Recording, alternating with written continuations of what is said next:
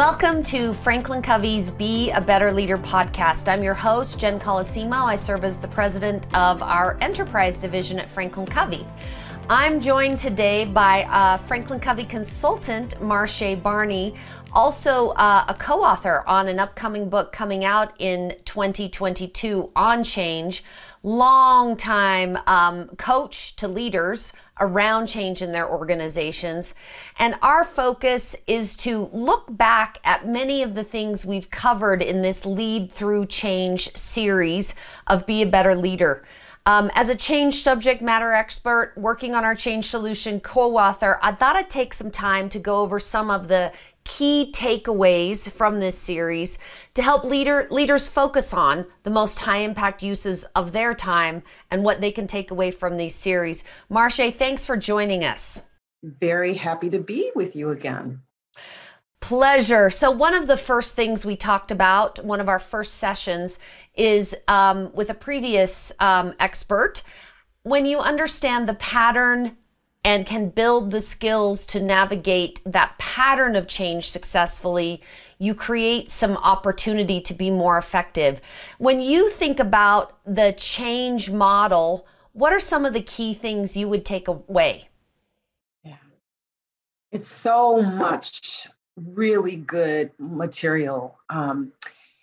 But one of the biggest things is understanding the predictable pattern of change that you've just mentioned, and understanding the skills to navigate that process really does help any leader understand where they are and where their people are. And once they get that, they can understand how to respond and how to lead that process. The other thing that I think is really outstanding is there's this process of change, and others have probably heard through the other podcast. There's a process of change that leads to innovation. And one of the most distinguishing things about this is that innovation is not just like, okay, we're done. Once a leader can get their people to the process of innovation, they can really get them to a point, if it's done well, they get them to a point where they're excited about, wow, this is greater than I thought it would be. And I'm capable of getting through the process of change more than I ever thought I would be.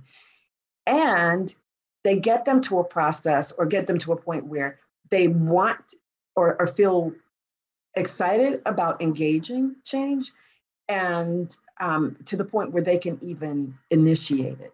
So if they could keep the momentum, this becomes something that really is powerful in organizations, on teams, and with individuals. It's not just about having accomplished that and getting back to status quo, but getting to a place of just capability. Capability and continuous innovation. And I'm sure as a consultant, you're asked a lot to say, how can we build this capability in our organization that we're more innovative? I love how this is also building a skill that can be repeatable over time to get to that.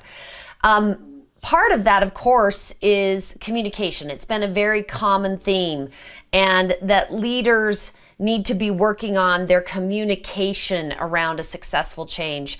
Tell me some of your thoughts around communication in the midst of a change. Yeah, communication is key. Without it, it's not going to be as successful. People will not accomplish the objective, get into action. It won't, communication is key. So it really is one, really being in touch with, as a leader, like, how am I processing change myself? Like, how am I feeling about it? How might my people be feeling about it? It's the communication piece also involves thinking about what might my team members be curious about? What might they be asking? People want to know what is really the change that's happening. Why is it happening? And how is it going to impact me? And it's going to be the leader's responsibility to actually convey that, because that disarms people and it gets them into a point of, all right, I'm in, I'm going to give it a try. So communication is ultimately a key part of the process. And I think both you and I believe a key skill set for any leader to have. And both that ability to speak it, but also to invest our time in listening and being better listeners. I know we're both passionate about that.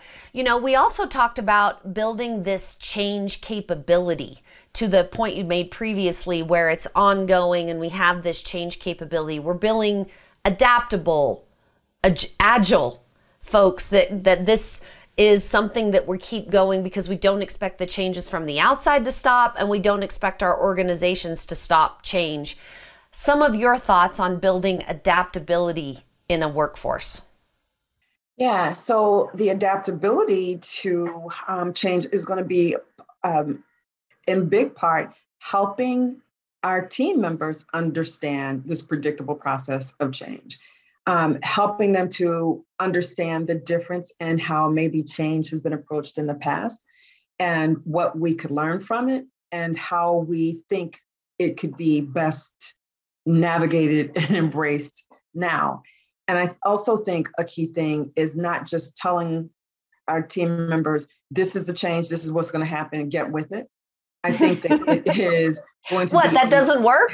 It does not work. So it's going to be in the dialogue, the communication, and getting their ideas, right? So getting them involved in the process of change, not just handing it to them. And I think when that happens, we start to see engagement and we don't see so much opting out. We get to redirect the fears and redirect the curiosities and get them involved. You know, in our previous episode, we invested the time around common reactions to change, kind of automatic, neither good or bad. They had advantages or disadvantages. As leaders look at learning more about that, how does that help lead through change? Yeah.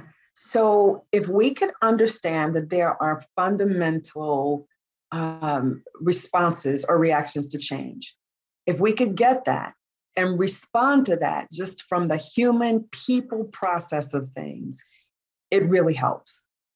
So we're not managing things, but we're leading and supporting people in the process of change. And so if we can understand those reactions, it changes the game and support people in the process. Marsha, thank you so much for joining me. As we both know, change happens. It's everywhere. It's not going away. And as human beings, we're wired to react to that to survive. We're very adaptable. We can get better at this. So we hope for our listeners, this series has helped you not only manage change, but to embrace it, to unleash potential. To the last point Marsha made, to recognize this is about people in addition to process and moving forward. And there are great possibilities out there. So hopefully as you're finishing up this podcast series with us, you've got some great thoughts and thinking about what's the one most important thing you could do to support your people, to build your capability to change, and to build the adaptability in the people who work with you. For some helpful free resources on how to navigate change and turn uncertainty into opportunity, please visit us at franklincovey.com.